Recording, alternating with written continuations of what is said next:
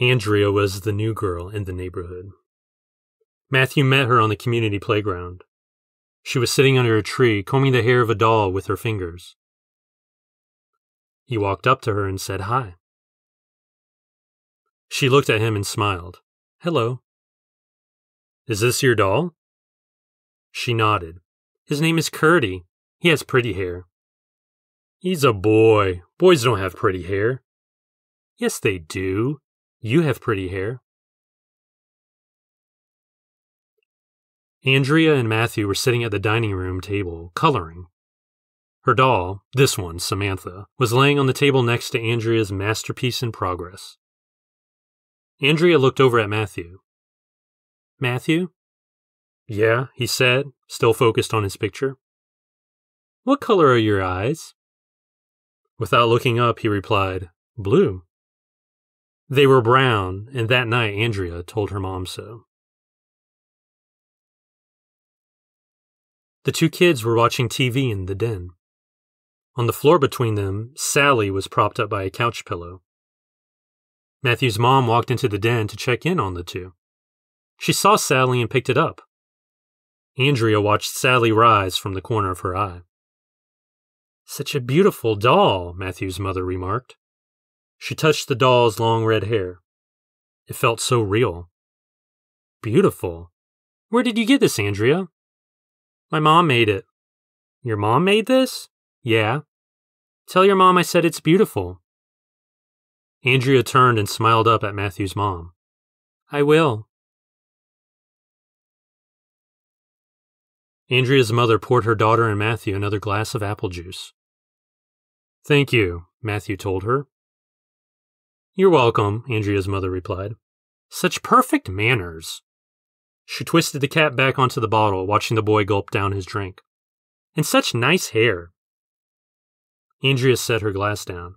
Mom, can we have some cookies? Now, Andrea, you know you can't have any cookies with your condition. But Matthew wants cookies. Then Matthew can ask for cookies. Andrea pouted and looked at Matthew. Ask her for some cookies. He turned to her mom and asked her for some cookies. Andrea's mom opened the oven and pulled out a sheet of peanut butter cookies. She set it on the table in front of the boy. Now dig in, Matthew, and don't let Andrea have any. Okay, he said. He snatched up a cookie and wolfed it down. Andrea looked on with greedy eyes. Her mother stood behind the boy, watching her daughter. Have another, Andrea pleaded. The boy did have another, and after his fifth one he stopped. He drank some juice. Andrea's eyes never left him. She kept swinging her legs in her chair, back and forth. Are you all right, Matthew? Andrea's mother asked. The boy's hands rested on his glass of juice. His brown eyes stared straight ahead. He removed his right hand from the glass, but it fell limp on the table. Andrea reached over and poked his cheek with her small finger. His stare was still dead ahead. She looked up at her mother and said, He's ready. Andrea's mother led Matthew's mother into the kitchen. Cookie? Andrea's mother gestured to the plate of cookies. I made them today. Matthew's mother sat at the table. Sure, thank you. She took a cookie and ate it. They had to leave town again, the mother and her daughter. The girl had a doll in her lap, almost the size of her own small frame. The doll, a boy doll, had short, straight brown hair, beautiful hair, and brown eyes. Taking up the entire back seat, underneath a white bed sheet, was something for the mother.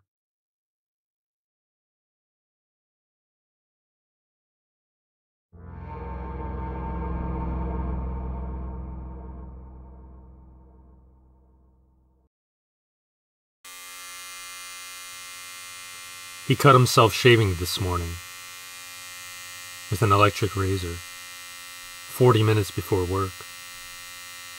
He might have run the razor over a tiny pimple or a weak patch of skin. It bled a little bead for a minute before clotting. It stung for a minute, too. He turned the shaver back on and ran a circle over that area on his cheek. Once, twice, again and again. Then he ran the shaver underneath his chin, down towards his throat, in a circle, over and over. He tilted his head back. The bead beaded up, not flowing down his cheek, not dropping onto the white sink basin. The skin under his chin was thin and dry before. Now it was red, raw, itchy. He couldn't stop. Circles with the electric razor. Under his chin, above his Adam's apple which bobbed when he swallowed deeply. His throat was dry. He had been holding his breath, too. Not swallowing, not blinking. From the corner of his eye, he saw the red bead on his cheek as he watched his $50 electric shaver that needed to be charged once a week go round and round. Over towards his neck. On the right side, on the left side. There was no hair there anymore. There probably never was any in the first place. He couldn't remember now. He was lost in no thought, no memory. He pushed and pulled the shaver along the deep red road under his bare chin. He held the razor away and looked up at his short brown hair that was in its usual morning mess. Short enough to brush back with his fingers and be done with for the day. Short enough to cut. Short enough to shave. He started at the front left side and slowly mowed back. The shaver strained and threatened to overheat and stall. He pushed it onwards, towards the back of his head. He didn't pay attention to the bleeding on his throat, just to his scalp. He remembered to breathe again, and to swallow. It took a few minutes for him to shave the right side of his head bald. It was red and there were sporadic cuts which dripped blood. Dark red blood. It streamed off the side of his head, not down the back or over his chalky red face. Now the middle. Back and back and back and back. His eyes were getting tired. He wanted to close them. No, not yet. Back and back. Stop.